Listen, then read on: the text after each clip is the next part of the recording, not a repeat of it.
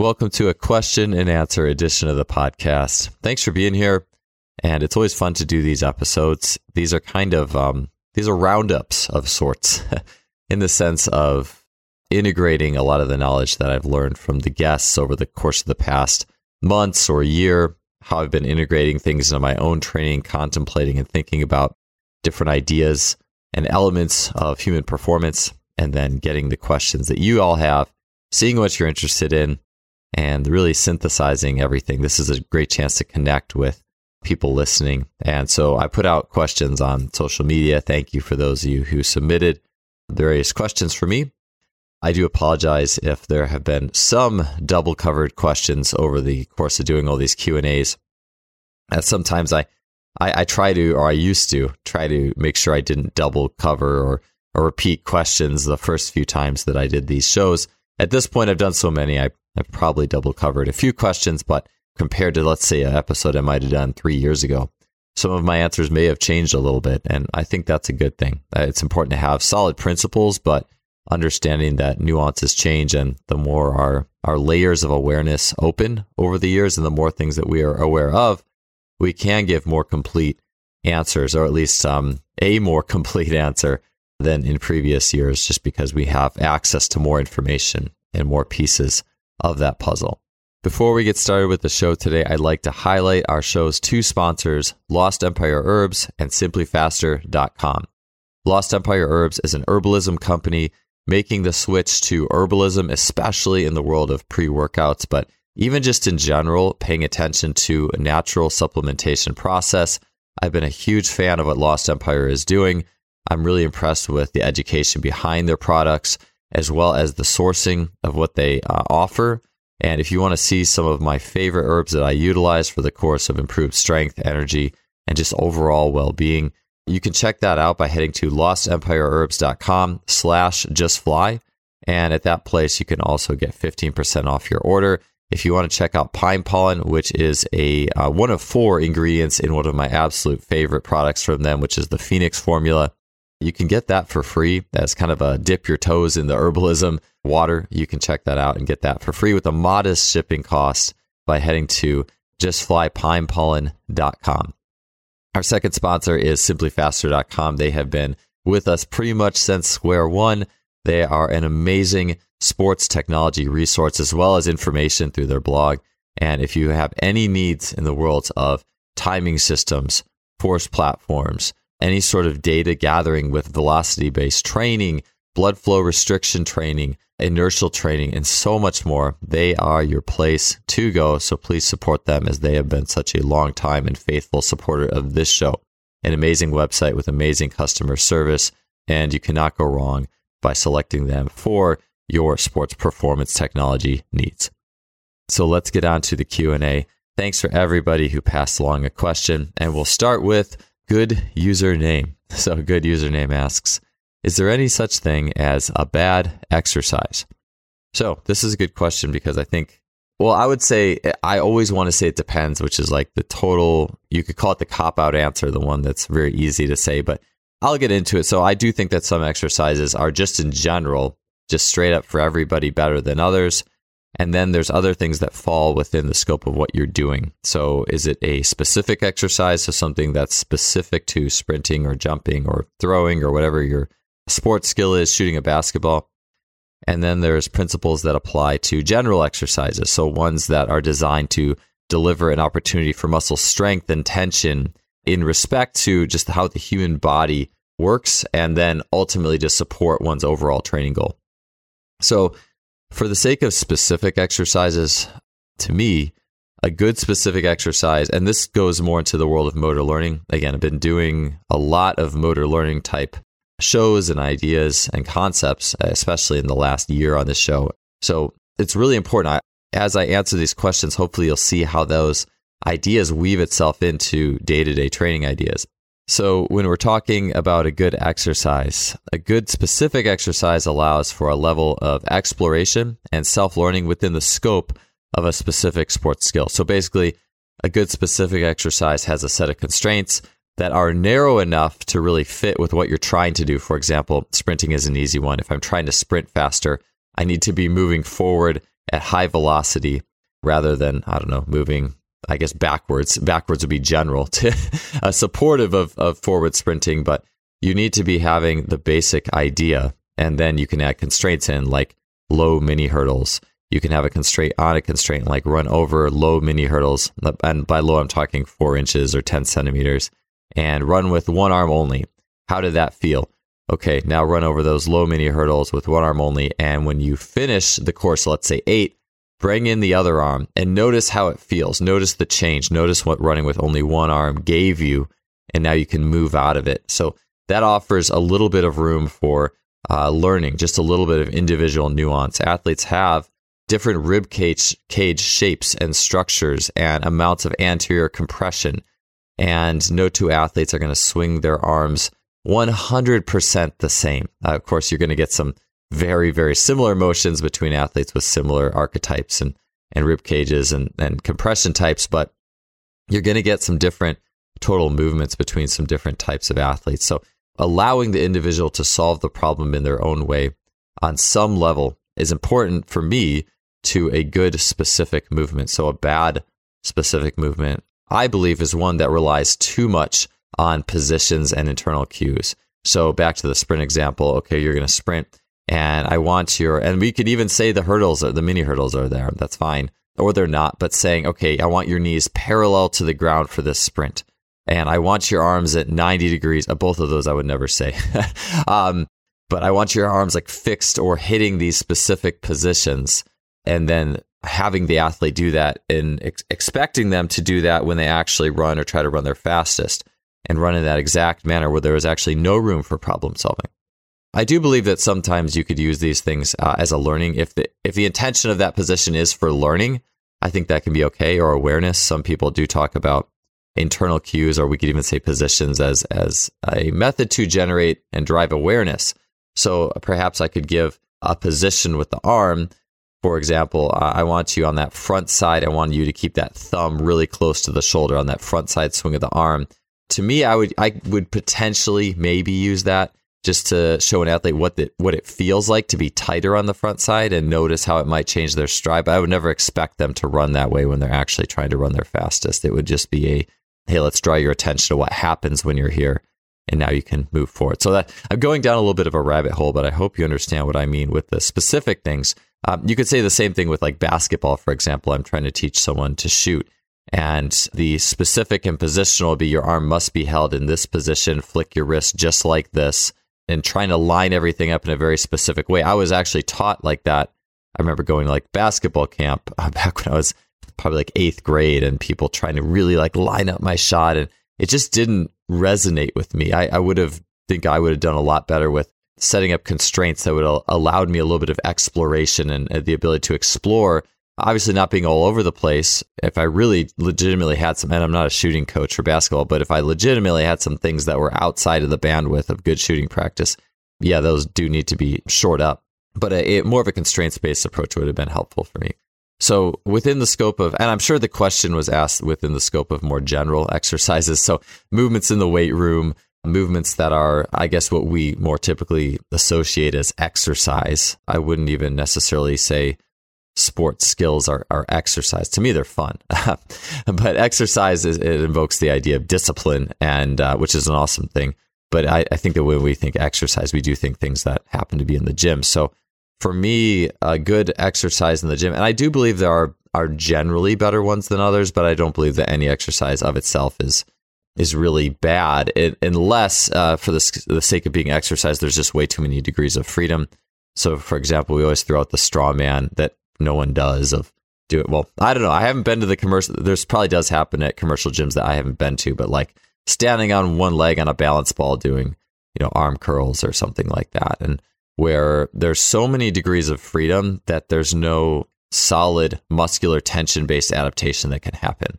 I do say that is a straw man, and I will say also I use balance discs for foot training, harder balance discs, because I feel like the feedback loops are tighter and you can get the intrinsic foot muscles working.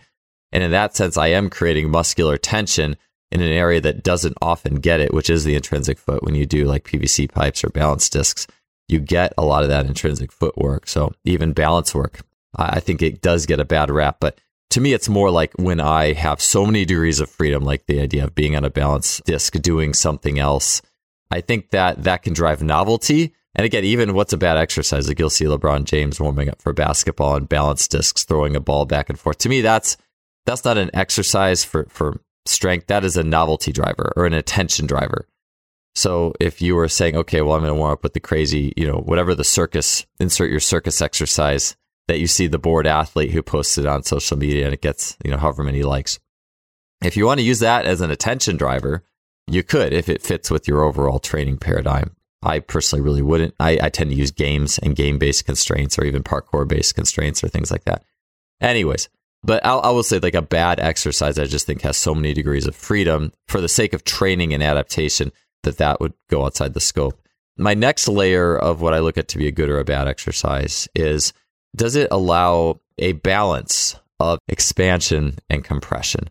So in terms of, let's just say a back squat 2 parallel with the feet flat on the ground. Some athletes can hit that squat without too much of a problem.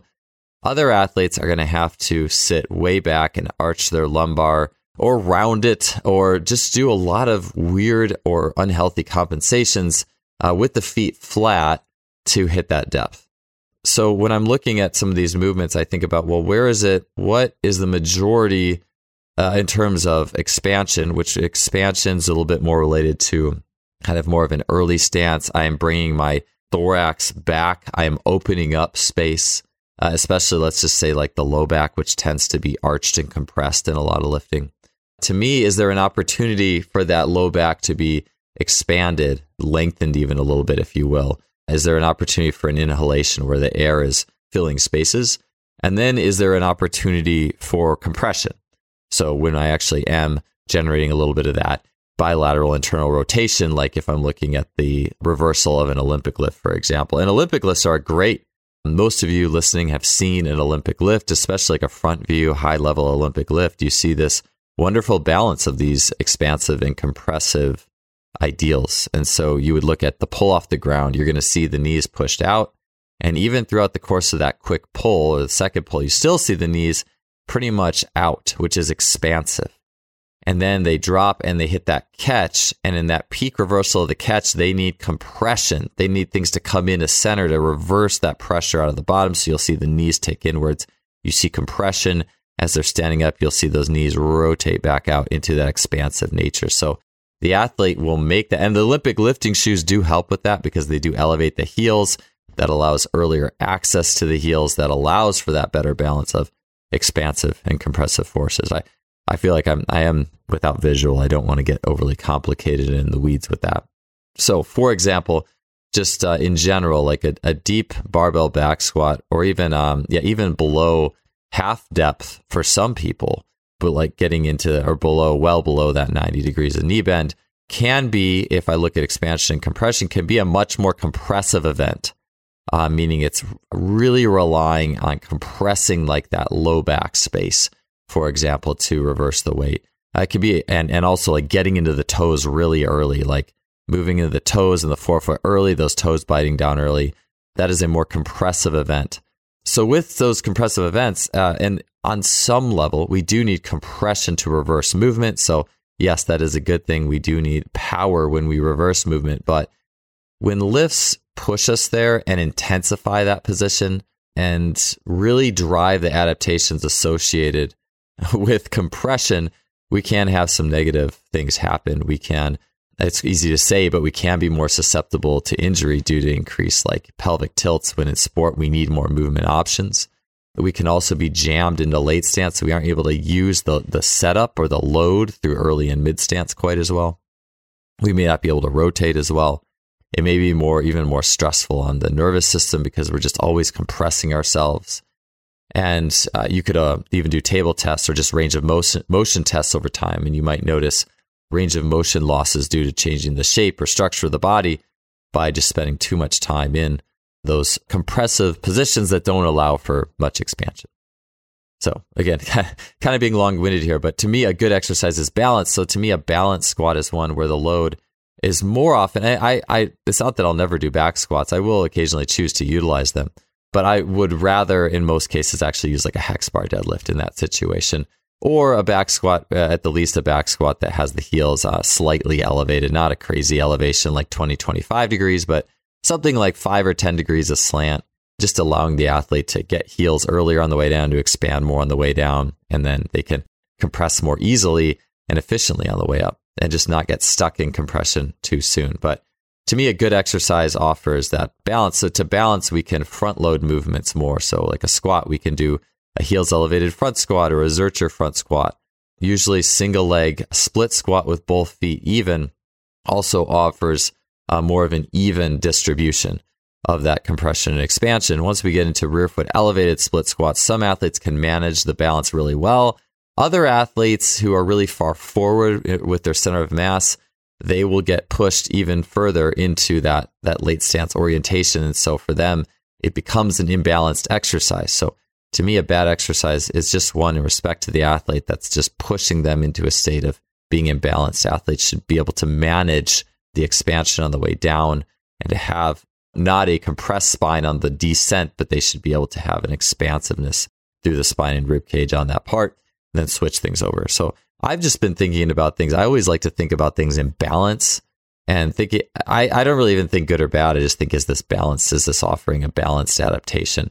And then if you can create the potential through the movement, you can create this expansive potential and this compressive ability when I do my plyos and my throws and my jump or my sprints and all that stuff that is very explosive. I give myself the options there to be great at those. To me, if I'm just doing basic general gym work that offers opportunity for both states, and then I go do all my explosive stuff dynamically with body weight, I think I'm in a pretty good place. I think it can be a negative if I'm just relying so hard on all these compressive things in the gym over a long period of time. I don't believe that is a sustainable approach as the more balanced approach.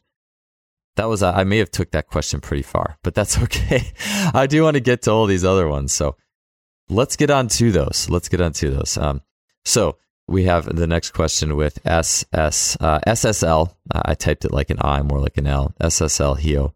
It says, how do we speed up soccer players? So to me, the soccer players and speeding up, to me, it's the same as any other field sport. I don't think there's necessarily a specificity to soccer as this sport compared to like field hockey or playing even like rugby on a level like athletes where they're just continuously moving on a field and there's change of direction, there's linear sprints. It's all pretty much the same thing. But again, with speed work, most of the speed work, in fact, I would say 90% of it, 90 to 95% on the base level comes within the sport, the practice itself, because now we are linking speed to decision making and reacting. And I've heard the example given with you could speed up a soccer player. I've heard this for tennis as well. Do a lot of linear sprints, so we're getting them faster, and then all of a sudden they're off sides, or the tennis player isn't able to control their linear speed in respect to their typical game strategies. And so that's where I mean, or that's what I'm getting at when I say like your speed, your main speed work is within the game because it's all there. But I do want to look at, and I will say on one level, that's not much fun if I'm the sports performance coach, because I want to get you better at that 30-meter dash. I want to get your 10-meter fly better. I want to see these improvements.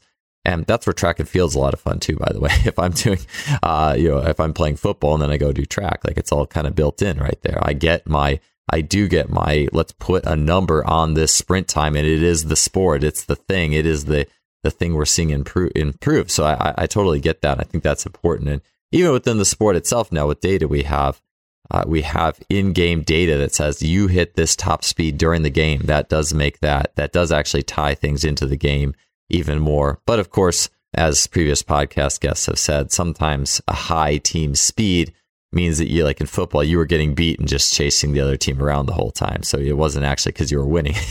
However, that's not really, but for this, it's not really the point so much. More it's, well, how do I optimally train speed as needed for the game? And I also give the athlete a fun experience of getting faster. And so for soccer and change of direction field sports, to me, I believe the biggest bucket that isn't filled so much is probably that high quality top speed upright running. So where we're going 30, 40 meters or more in a straight line at maximal velocity, or flying 10.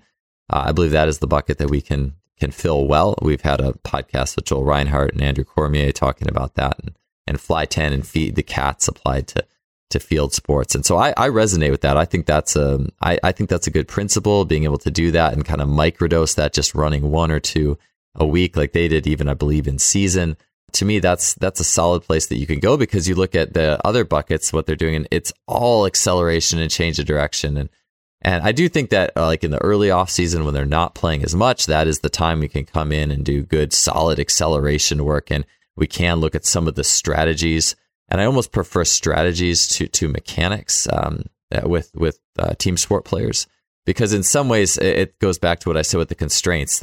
We're going to work acceleration mechanics, and that tends to be, it's just a bunch of positions that athletes are asked to hit that may not fit with their actual strategy as a specific to their body, their structure, their specific range of motions, their specific strengths, and how much rotation does their body want to use in the course of accelerating, and all these things. So to me, that off season when they're not doing quite as much acceleration, that's the place to really dig into some of those acceleration mechanics. Resisted sprinting is always going to be the best constraint to achieve that and to get those things. I believe hills are great as well. That could even be your place where you're doing your short jumps for distance, your multi bounds, like standing triple jump, standing 5, your double repeated leg doubles, making competitions out of those things. But again, once you get in season and you're really practicing, the individual is doing so many accelerations, you need to ask yourself, where do I fit in best?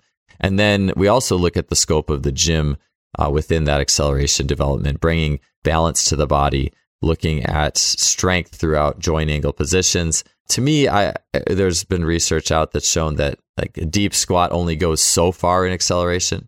The first step in an acceleration is around 0.2 of a second, and then you're descending on the way out. So at some point, a deep squat is not going to transfer anymore. But athletes who just have a really poor squatting ability, period, they have really bad tibial internal rotation or other factors in the kinetic chain, they have a really hard time accessing their big toe well. Yes, these are things that we can do. We can get into the gym and we can give them these pieces, help improve these pieces in the gym that are not, I guess you could say, sports specific. I'm doing air quotes here. And then the athlete will get in their sport, and then they can use that in their sport specific practice. And like Joel Reinhardt even said, the ideal, even like conditioning for like soccer, I believe he had the example, it would be a small sided game. And in so many ways, if we can just create the potential for athletes to be able to use more of their body in a better way, and then they go play, that's a really efficient way of doing it. So just kind of wrapping it up, we want to create the potential in the gym.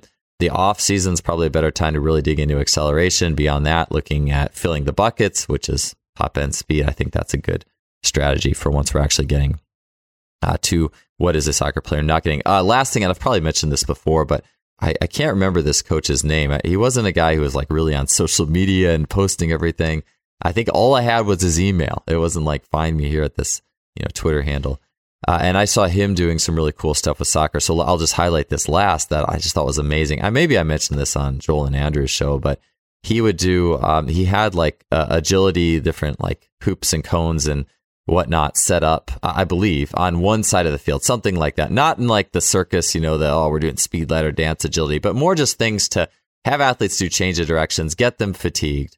And then they would sprint across the field, like 30, 40, 50 yards over mini hurdles, just to make sure they weren't like reverting into excessive push, lean forward mechanics. They were able to keep good running mechanics, upright running mechanics across the field. And then they would go and they would fatigue themselves on the other side, or they would just repeat that process where they're, where it's saying, hey, we're getting into a level of fatigue, like you're going to be in the game. And then we're getting into upright running where a lot of hamstring injuries occur. And we're just making sure that your mechanics are in the bandwidth of what good upright running is as you go across the field. And that also reminds me of what Joel Reinhardt had said about strategies as well. And I do think about having different strategies in that I think it's good for soccer players to be able to get into an upright running strategy that isn't necessarily just another version of their acceleration. And I think a lot of you can see what I mean when I say that, in that athletes should be able to feel a little bit different strategy when they're actually upright running versus just this very push reliant acceleration. So having the different strategies, also a very helpful tool. Next question comes from JGill182, which is staple exercises for university basketball. For this, I just think about what Eric Huddleston had said. I haven't worked with university basketball in a long time. My only experience where I was in charge of the physical prep was at a Division III school, and to me, it was just all about maxing out vertical jump. How high can I get these guys jumping, as well as just getting them strong and generally prepared for the game. And in 3 months or so, I would train them in the fall, and in about a 3-month time period, I consider myself highly successful. And this was back in my 20s.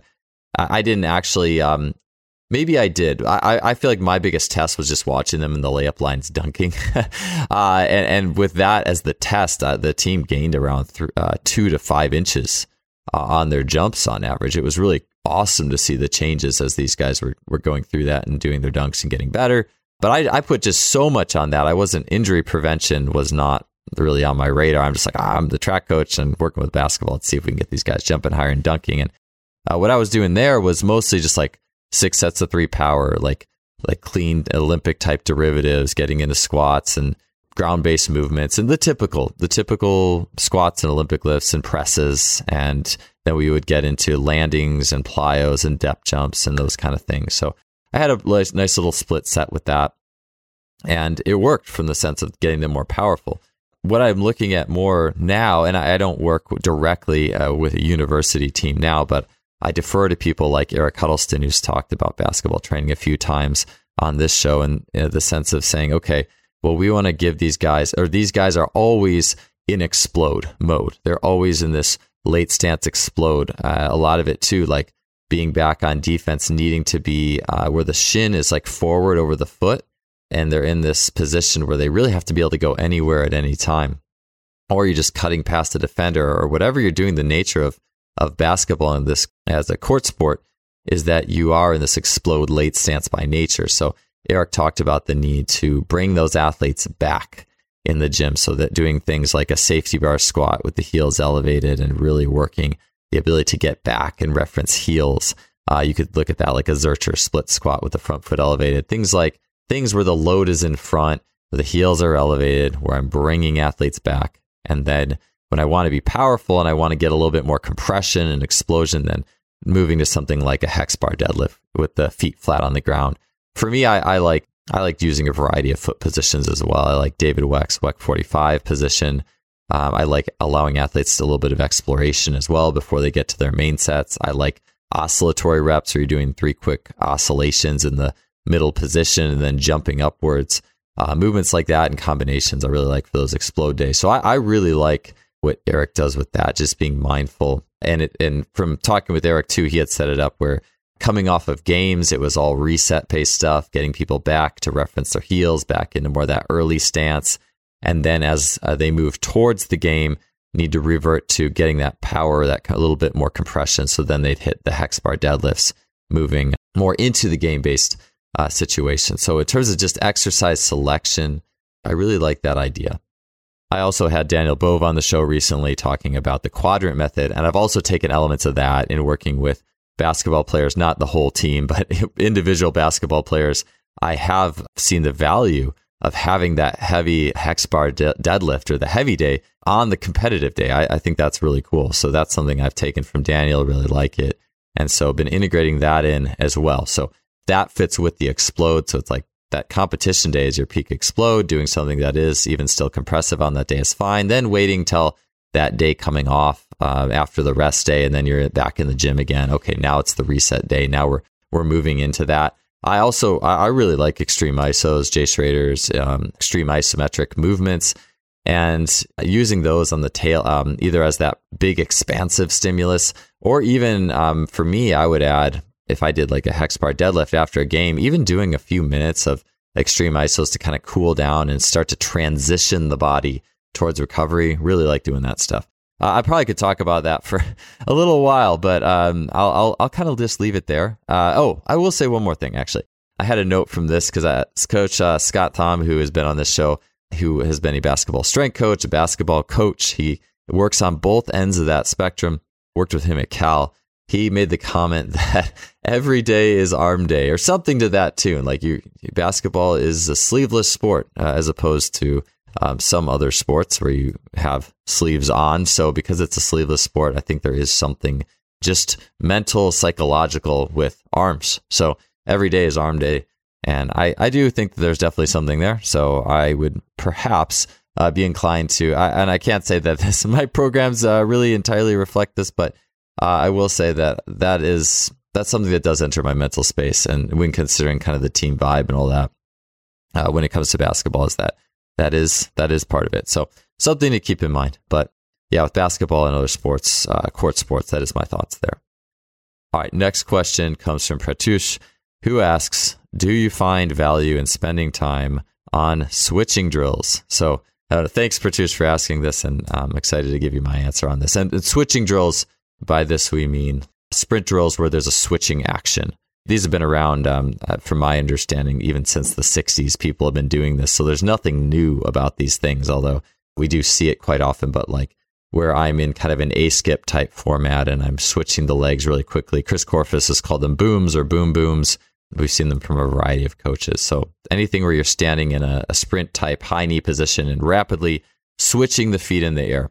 And so outside of any sort of sprint position stuff or run tall ideas or anything that has to do with that, I will say that the switching drill idea is good from the perspective of Adarian Bars called it remove, replace. So the idea of athletes who need to remove the foot on the ground before the foot on top or the knee in the air drops down to the ground.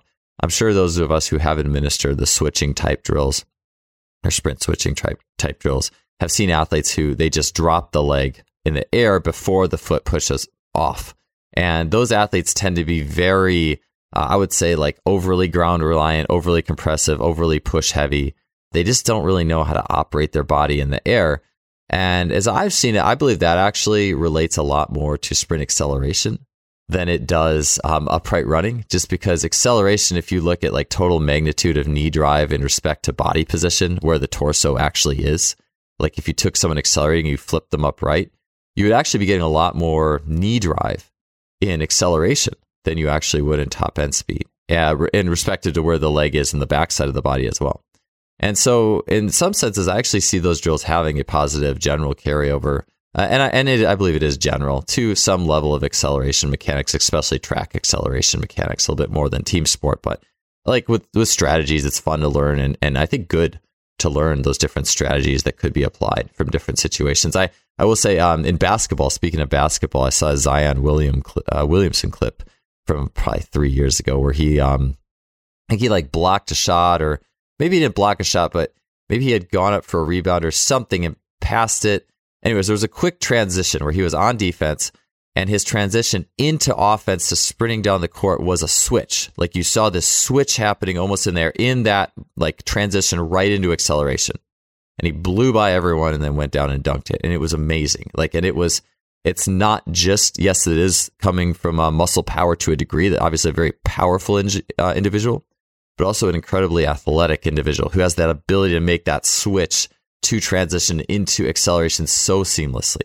So I do think that is good. The remove, replace, the switch, with a lot of times it can be done in conjunction with posture and not being overly pump handle down from a sternum perspective. Having a long spine, I think, is good for acceleration as well. And upright running. Upright running, we want to, I believe, the optimal Adarian Bars athletic posture, being able to push that sternum forward in space to create that, as opposed to just saying full body lean. We do want that chest forward so that we're actually kind of falling forward in a sense. It almost like helps us. It helps. There's an interview with Usain Bolt where he was talking about how it actually like helps pull you forward, and even when you're tired and sprinting. Anyways, I do think that there's, long story short, I think there's elements of that can be very helpful for sprint acceleration. Do I do them personally for sprint acceleration? Not really. I have other things that I will work on and utilize more so than the switching type drills, but they were in my program and someone said you have to use these. I could find a use for them for sprint acceleration. I think that's fine. I think that where the switching drills can fall a little bit short of the target is, I think that when people see them, they are immediately drawn to them because they see positions that are very easy to reference and think of, oh, this is where you should be when you sprint. But then we should get into that, because a lot of times in those sprinting drills, and now this is transitioning to upright running, is one, usually they're in the context of running tall, which to me, I've been looking at that more in how much expansion do you have with you when you run, and how much or how compressed are you in upright running? Like Chris Korfist has talked about, people who squat too much, you say back squat too much, they start to run kind of like they squat. So they're carrying a lot of compression, or we could even say an internal rotation bias with them into their sprinting. So the majority of an upright sprint step is more expanded. It is more of a supinating event than it is pronating. And I think that's important to understand. However, that's like one end. That's almost the 3D element of it. That's also the air, the inhalation element of it. When we look from the side, if you look at sprinting from the side, you will never see an athlete sprinting from the side who has a completely straight leg underneath them from that side view. The leg must yield, okay? Or it compresses and it bends, or whatever term you want to put on that. But there must be a bend when an athlete is sprinting, so I'm looking directly from the side view, in that leg. And some athletes will have more bend than others. That is variable. There is no magic amount of tallness or squattiness in that side view. That is made up, or that optimal is made up of many factors of an athlete's structure. You could even look at like their rib cage. Are they like a Dwight Howard Superman where they handle reversal? And Eric Huddleston's talked about this. There's individuals who handle reversal of pressure extremely well, where if I have like a cone, like a traffic cone, and I'm dumping water down into the bottom, and I have my hand over the hole at the bottom, and I like bounce it, it bounces back up very easily if it's all bouncing out of a small spot and upwards. On the flip side, if I took that traffic cone and I reversed it, and this would be extreme, no one's built like that. Either way, it's kind of an extrapolation of things. But if I had the fluid going down from a very small point at the top into a larger point at the bottom, it would not bounce back up easily. So that's just like one example of how different athletes are built differently to have an optimal level of compression. And there's a lot more than that when it comes to what's the optimal bend. Anyways, that being said, I just think that so oftentimes when these switching drills are being administered, there's no regard for that. It's just get as tall as possible. And because there's also no horizontal velocity present and no individual nuance given to solve that problem, it's just something it's not really a problem solving. It's just kind of a position. It's an ideal. And I think within the scope of that, I believe for upright running, the adaptations are more in the realm of just general strength. It is an expansive situation, which again, upright sprinting is more of an expansive nature. So, from a general, okay, I'm getting a little bit more externally rotated. Let's say maybe I'm really giving some more room for external tibial rotation to help or set up a better ground strike. Something like that. I think that's okay. But in terms of the actual nuances and kinematics, not kinetics, but kinematics, that's joints and levers in motion, transfer to sprinting, I don't think there's as much there. It was interesting. I used to be all about, and I speak from a place too where I've done this stuff. I did switching drills and step over the knee wickets for years before I met Adarian Barr. And in integrating Adarian's thoughts and ideas, it's helped me, as well as the expansion compression ideals. I believe it's helped me to see where this all sits in I believe, a little bit better place. I think you can experiment with the switching drills with different hip heights. So, okay, like if you do want to do them and say, all right, you're going to squat down 1 inch, go ahead and do that. Notice how it feels. Tell me if there's a feeling that replicates what you might feel more in upright running. Maybe squat down 2 inches. Have athletes go through different lever systems and feel the different lever systems and feel how that might connect to their actual running. Again, there's no horizontal velocity, but I do think it's interesting to offer athletes those different levels where they can make different connections rather than one absolute position. And again, I just don't believe the absolute positions, just like internal cues, I don't think they're quite as transferable. Things need to be in a bandwidth, and there needs to be a level of intuiting and problem solving there. In terms of the switching drills that I really like, that I do use, Russian lunges, speed Russian lunges. Like to me, that is switching with rotational, like strong rotational elements. There is a wheel in sprinting. And even all the sprinting drills are kind of more like a sewing machine. It's things going up and down. And again, there's good general adaptations there, hip flexors and calves and expansion and rhythm. But in terms of when we get like sprinting and we're running fast, now we have a wheel. We have a big wheel and it's turning. And so to me, I think a speed Russian lunge. So think like a lunge where you're also relatively expanded. So the back leg is more straight than it is bent. And I'm just switching in the air as fast as I can. And my arms must also connect with that switch. That has more moving parts that fit with rotation. And I've felt over time too, like I said, I used to do all these switching drills and things. And I saw really fast athletes that ran well, and we'd start doing the stitching drills, the sewing machine, the switching drills. And they just had the hardest time with them, like for some reason. And that was, I think, one of those things in my brain where I'm like, okay, athletes who can sprint well, they're having trouble with these like tall switching sprints or booms or whatever you want to call them. And not that, yeah, I think there might have been some value if they got better at those. I don't think getting better at those is going to hurt them or anything, but it was just things to think about. And what are the specific constraints that really matter? And so anyways, the switching constraint that I probably use more is that Russian lunge, that speed Russian lunge. I think there's also more room for, because we talk about too, compression and expansion. To me, there is more room for a expanded state and a compressed state within the speed Russian lunge, because once you get in that full lunge split position, you are in a more expanded position with more muscle length, and then you are switching and compressing in the air. You're that almost like pronation in the air type effect, that you have that pronation in the air in sprinting, and then you're moving into re-expansion on the other side. You can throw bounces in there. You can make it dynamic. You can do it even to a beat or a metronome or music. And to me, I like that. Again, if someone said you have to use switching drills, I'd find a way to use them. And I think they could be effective. But I really, that Russian lunge, it also has a strength element to it. I think there's a good strength and just general element there that's really powerful for a lot of people. So also, I will say one more thing with the Russian lunge is it does incorporate the backside of the body. And so this is important. I think people have maybe heard me say this before. And I learned this from the swim world. Is a lot of athletes, if you look at motor maps, where are they sensing themselves in space, and where are they working, and where are they putting their intention and their focus? A lot of times it's all on the front side. And this had come from swimming, and I just started thinking about this in the scope of swimming, and then I was like, oh, well, track too. And where is the attention in all the drills? For the most part, again, so maybe some people will talk about backside elbows. But everything is front, like, all right, knees in front, and heel up, knee up, toe up in front. I don't use that cue or instruction either. But you know what I'm saying? Like everything is just high knees in front, and think about the things in front, and think about your arm in front. And again, I'm not completely against things that happen in the front side of the body. I do have athletes consider or pay attention to things that are going on there, especially the arms in front and the action there. But we don't really have a lot with the backside of the body. Like athletes usually just don't pay attention to it. But if we look at really elastic athletes who manage elastic energy and whip in that motion well, and even think of like the swing leg in jumping, where it's like this elastic, the swing leg is loading behind. It's a big kick forward. As I've heard Darian Barr use that terminology in triple jumping, it swings from that backside into that front side. And it's the backside that creates the front side. If we just treat things as only front side, they actually become more muscled, more afterthought, more volitional. And by afterthought, I mean the chance to store the energy behind you is done. And now I have to create or recruit more muscle to get that limb going in front of me. So I feel like athletes who are just very purely front side are more, they also tend to be a little bit more the quad dominant type, if you will. They tend to be more of muscling movements type things. So the ability to load up the backside and feel the backside is really important. And one of my, I guess you called it pet peeve with the iso lunge stuff. Like we had Mark Wetzel on the show a few times, and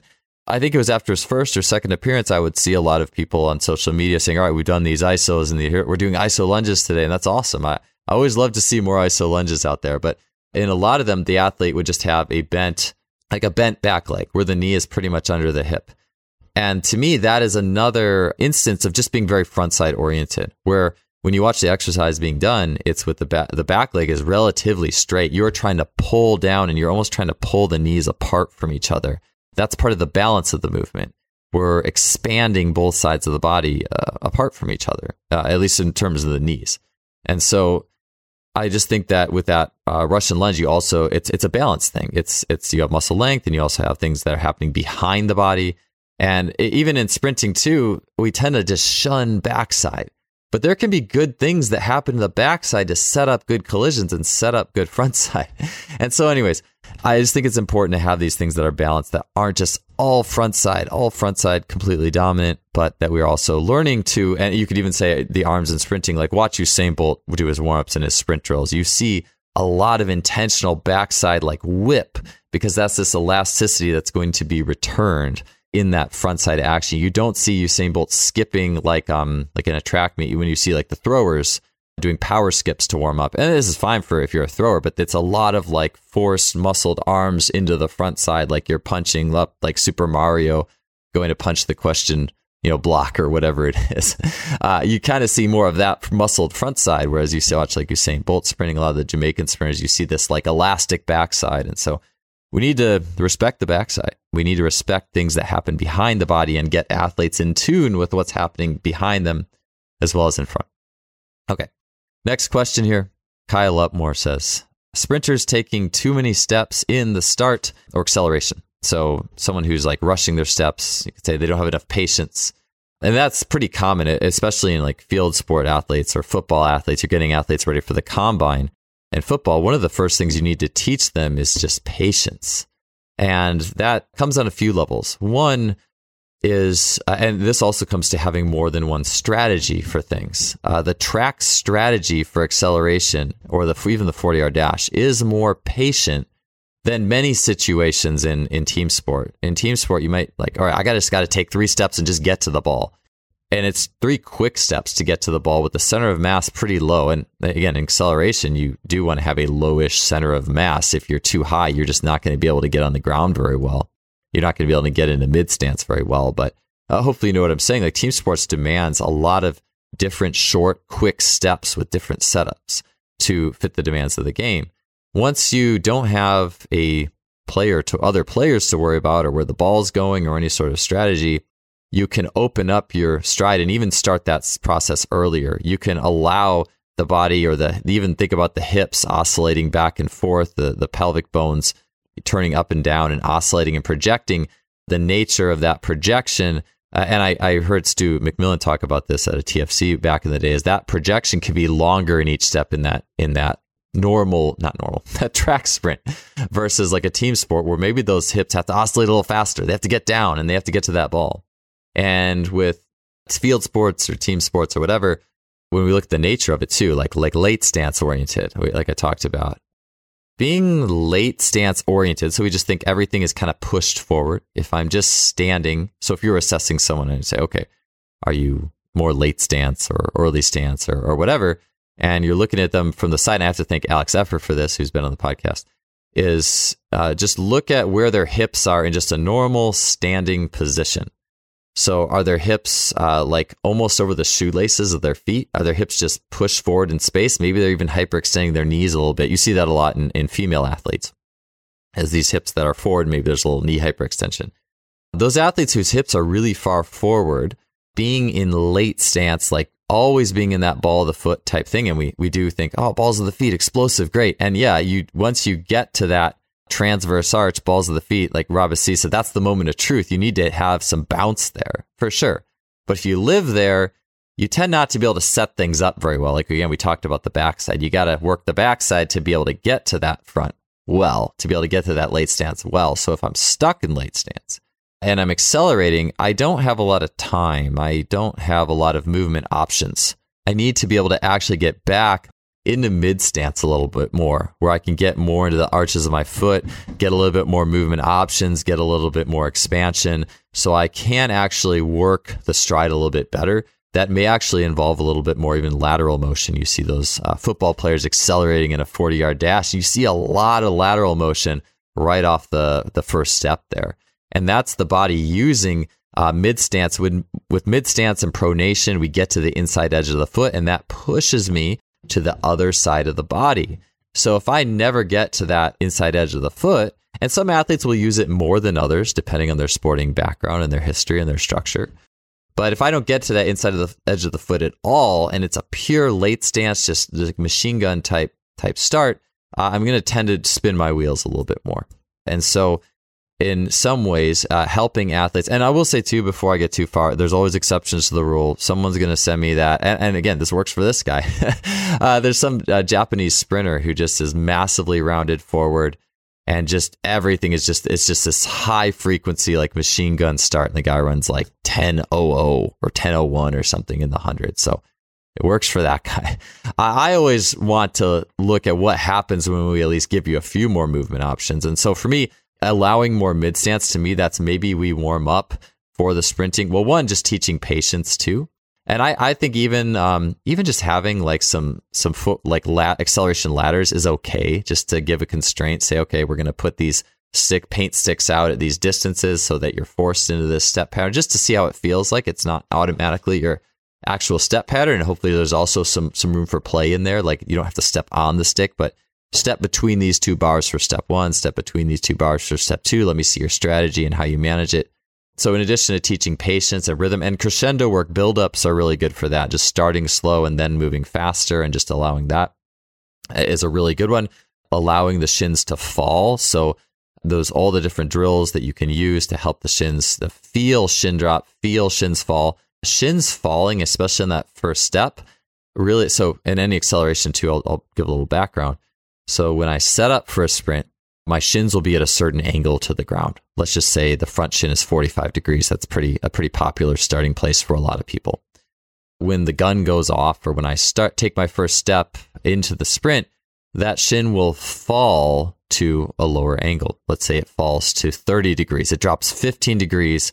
And a lot of times in a track start, you'll actually see at the point where the knees cross in the first step, in a good explosive start, in a lot of athletes, you'll see those two shins at the exact same angle, because the shin fell quite a bit to reach a low angle, or maybe it just started there, which is a little bit more rare. You have to be really fast to manage that one without tripping, but you can do it. Anyways, so we want to, in a good start, there is that drop, and that drop fits with pronation and a little internal rotation in that front tibia. And so again, back to squatting, if you can't internally rotate your tibias in squatting, you're probably not going to be able to have a very good shin drop. And if you try, it's probably going to be forced on some level. So this does fit with what we can do from a general perspective.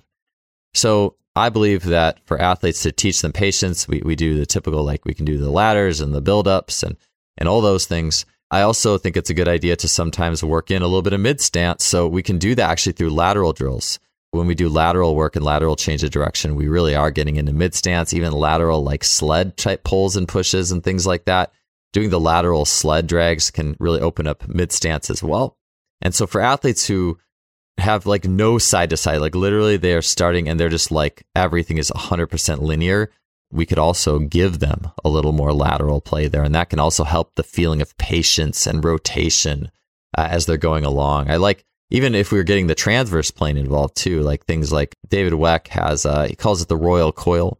Or some people have seen or a lot of people have seen like the coiling type exercises. And so doing like the royal coil type stuff, I found that to actually be really helpful for a lot of people with bounding. Helps to get the rib cage moving side to side a little bit. So that can be something, if we're talking about 3 planes of motion, we can look at that as well. So we're opening up ranges, and now let's see how you work with it. We opened up some range. We gave you some more options. How do you now choose to solve this problem? So those are some ideas that hopefully you can utilize and play around with to see what athletes can do well with. But just again, remember, athletes are not machines. For every football player, or not for every, I don't know, maybe for every 30 football players who use a lot of lateral sway in their 40-yard start and really use those mid stance options, you get that one, like that Japanese sprinter who's just like crazy late stance bent over. So there's always exceptions to the rule, and I always respect that. But I do want to give athletes at least those options to work with and solve the problem with. Okay, next question. Does walking affect fast twitch fibers? So yeah, interesting question. And it's funny, I have respected or grown to respect the importance of the aerobic system more and more and more over my years as a coach. And just even as I just get older, just walking, just going for long walks. And I love walking. So I'm sure, as with anything, you get to a certain point, I'm sure it's going to make you a little stiffer. Like if I walk 20 miles, I'm sure it's not going to have a great effect on my fast twitch fibers.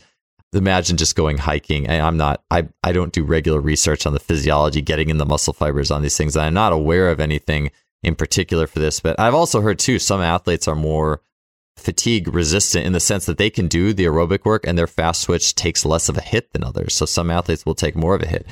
I can tell you, I didn't get a muscle biopsy, but I'm almost positive when I do a lot of aerobic work, it destroys my fast twitch ratio. I did distance running for about 2 months back in my mid 20s. I was just like kind of taking a break from explosive stuff for a while. And my legs were like bricks. Like I could barely grab the rim. It was so bad.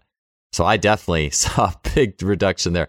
I think it's a little variable, but I think you're getting in nature and experiencing different surfaces and terrain levels. And if you can do like the barefoot shoes type thing, I think that's a real good positive. But as with anything, there's going to be a limit. So enough of walking, I'm sure certainly does. Okay. I had two people ask me, Max Meritato and Kyle Ellis asked me about setups for high jump off-season weekly plan. Kyle Ellis asked yearly plyo program for high-level jumpers. So I'm going to give just kind of a general, because I spent a lot of time on the first questions. This always happens, way too much time on the first questions, running out of time. So we'll just go kind of a general perspective on this one. So let's just say it's track jumping, and you could maybe try to apply this to your sport of choice or whatever your jumping outlet is, but let's just say it's high jump or long jump or something. Here's just some general thoughts and ideas. So off season, it's in the summer, or maybe it's the late summer if you're on the pro circuit or whatever. To me, this is time for jumps in the context of a different sport. So I think people are looking for a plyo plan. To me, the ultimate plyometrics are ones that there's also a level of intention. There's also a conversion of horizontal to vertical, and it's not just vertical, like let's just say hurdle hops or something. And there's 3D, and we're rotating in 3D in so many ways. Like a running 2-foot jump has a rotation, a quick, like almost change of direction in some respects element right turned into the end of it. So there's these horizontal vectors with rotation, 3D rotation, moving into vertical. So I am a big fan of different types of team sport type jumps. So off season, to me, I'm looking at jumps in context of a different sport.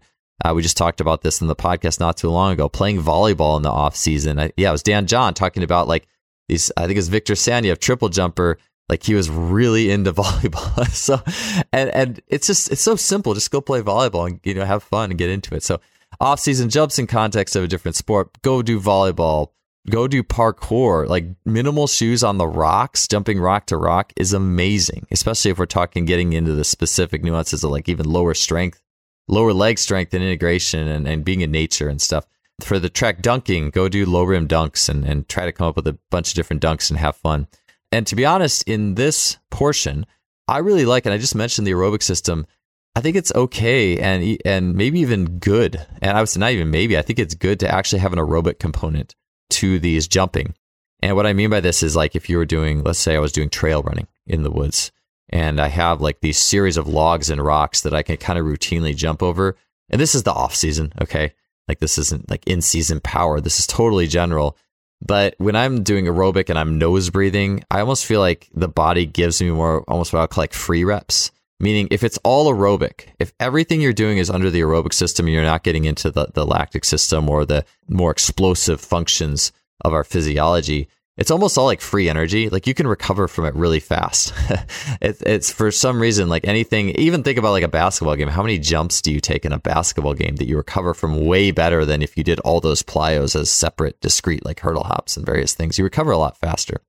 And there's something, again, to be said with the hurdle hops and just the pure vertical to vertical. But I believe that adding an aerobic component to on some level to some of these things, or like I've played like chase tag in a stream with huge rocks where I'm jumping and bounding over rocks and I'm breathing kind of heavy.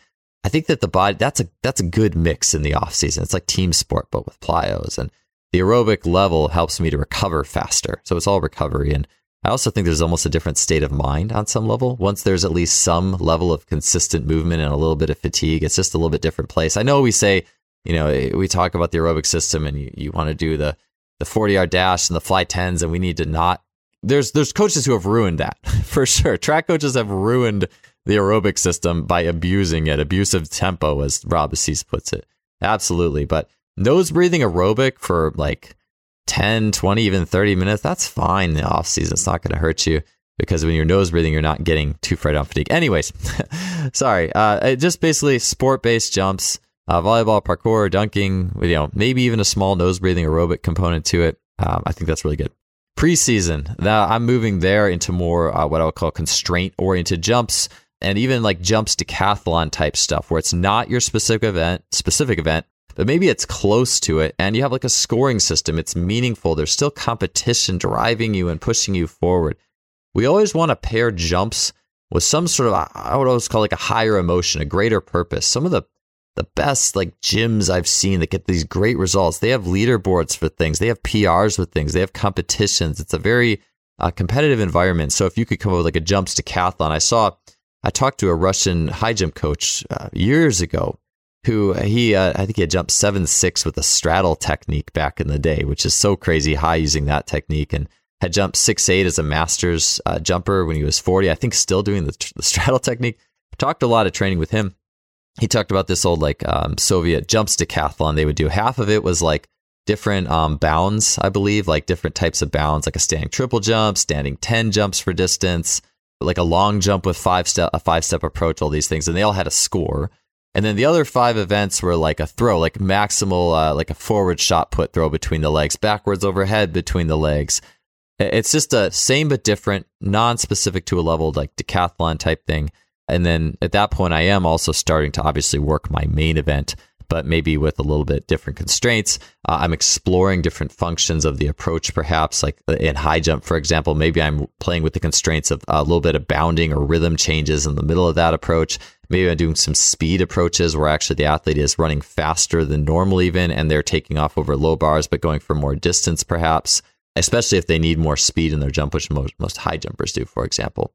But those kind of things. So constraints and then fun competitions that are also still same but different on a level. And then because we do, the brain is reward based. And if we do too much specific jumping too early and all throughout the year, there just isn't that much to go from a novelty perspective. Once we've crossed that bridge, we have to maintain that intensity. And so we always look on building. We're still intense, but we're just framing it in different ways. That's all. And there is an art form to that. So then finally you get in season and you have your closer constraints to the actual events, and it is much more specific. And then at that point, even in the preseason, but in season, I also am looking at plyos there, like depth jumps more from I almost call it like a nitrous injection, like a nitrous fuel perspective. I'm going to go to just 3 sets of 3, like kind of high depth jumps from the perspective of that is such a nervous system stimulant. It's going to bring up the level of your specific work. So hopefully that helps you out there. Not a whole lot of time, so we'll just try to do 1 or 2 more questions here. Actually, we'll take this one as the last. Kai Sullivan asks, how to speed jump like elite high jumpers, or you could say like a dunker from the free throw line. How do I get that speed jump? And so for me, I think it's similar to the above in many perspectives. A speed jumping takeoff is actually not like I could get faster at sprinting, and I will say sprint speed and long jump, for example, 100%. Like that's absolutely massive. Once I move to dunking from the free throw line, like it's still important, but not quite as important because the vector is a little bit more vertical, although still critical. So I will say, get faster at sprinting, time a 10-meter fly. That is a KPI there for sure. It's not the only KPI though. The other things I would work on are, of course, dunking and long jumping for distance. So you could do a long jump with a 5-step approach, a 7-step approach, a 9-step approach. Do it off of both legs. And then within the scope of actually jumping, like let's say I have a hoop. If you can do this, it'd be nice if we all had a switch mat. Tan Chu talked about this as bounding and doing bounding with a switch mat. So you would hit a bound contact, and how fast can I get that bound contact? And that's all. If you can do that and work on the speedier bound contacts, that's awesome. But that's not necessarily easy. So you can frame this a lot of different ways. I've busted out the iPhone and I've counted frames, but I'll do jumps where, and I've done this in high jump, where I will say, I want you to get off the ground as fast as possible. And now we'll go count frames. And let's see how fast that was. I mean, kind of is time consuming, but just trying to get people to feel like what it feels to get off the ground really fast. And sometimes, and that's an important constraint, because sometimes we just almost kind of mash into our foot and we hang out. We really don't even transition, or you could say we hang out in mid stance, maybe too long. We don't transition a late stance fast enough, which it's all a spectrum. I talked about late stance and being stuck in it, but in a fast jump, we have to transition a late stance pretty quick. And you'll a lot of times see those speed jumpers. Like there's a video of an elite. It was like an Asian dunking artist, and he was jumping and dunking from the free throw line. It's one of the most insane free throw dunks I've ever seen. And this guy was like 5'9". And when you watched him do it, his back foot, he had gotten into late stance so fast and effectively that when he jumped, that back foot like kicked up behind him and almost kicked him in the butt. It was so loaded. And so just being able to manage quick ground contacts and then doing it from a variety of slightly different angles. But that's the big one. Get faster, practice jumping for distance, practice it from different steps, and then also do some jumps where somehow you have feedback on how long you're on the ground. You may also want to try that feedback barefoot as well. Sometimes people just who don't have very good foot sensation, their feet don't work well in the shoes. no matter what they do, they just, because they don't have that feedback, it's just not very good. So you may need to start barefoot on a level. Barefoot's never going to work at high speed jumping because it's just too much friction for the skin of the feet. And it's just not going to work out very well, or it's too much pressure point when you don't have some level of cushion. So work on those things. You should find those helpful in just getting off the ground just a little bit quicker. Remember, it's always specific. It's not just the magical plyo. I will say the last thing too is I will on the plyo train at things. Yeah, a lot of quick, extensive plyos, and not just quick ones, but also ones that do work the whole foot laterally, like single leg, like medial and lateral rudiment hop type things, and really digging in and noticing what's going on there, noticing where the pressure is on your feet, really going into that element of it. That's going to be helpful for you as well. So, all right. Thank you guys so much who answered questions. I am sorry that I could not get to all of them. I did what I typically do and probably spent 20 minutes on a few and then not a whole lot of time on others, but I always appreciate the chance to answer questions. So thanks again for all of you who submitted them to give me the opportunity. If you enjoy this podcast, this series, and what we're doing, you can help us out by leaving us a rating or review. So whatever you're listening to this on, go to Spotify, to iTunes, whatever. Would totally appreciate a rating or review on this show and what we're doing. And looking forward to getting you guys the next episode next week. So we will see you all then.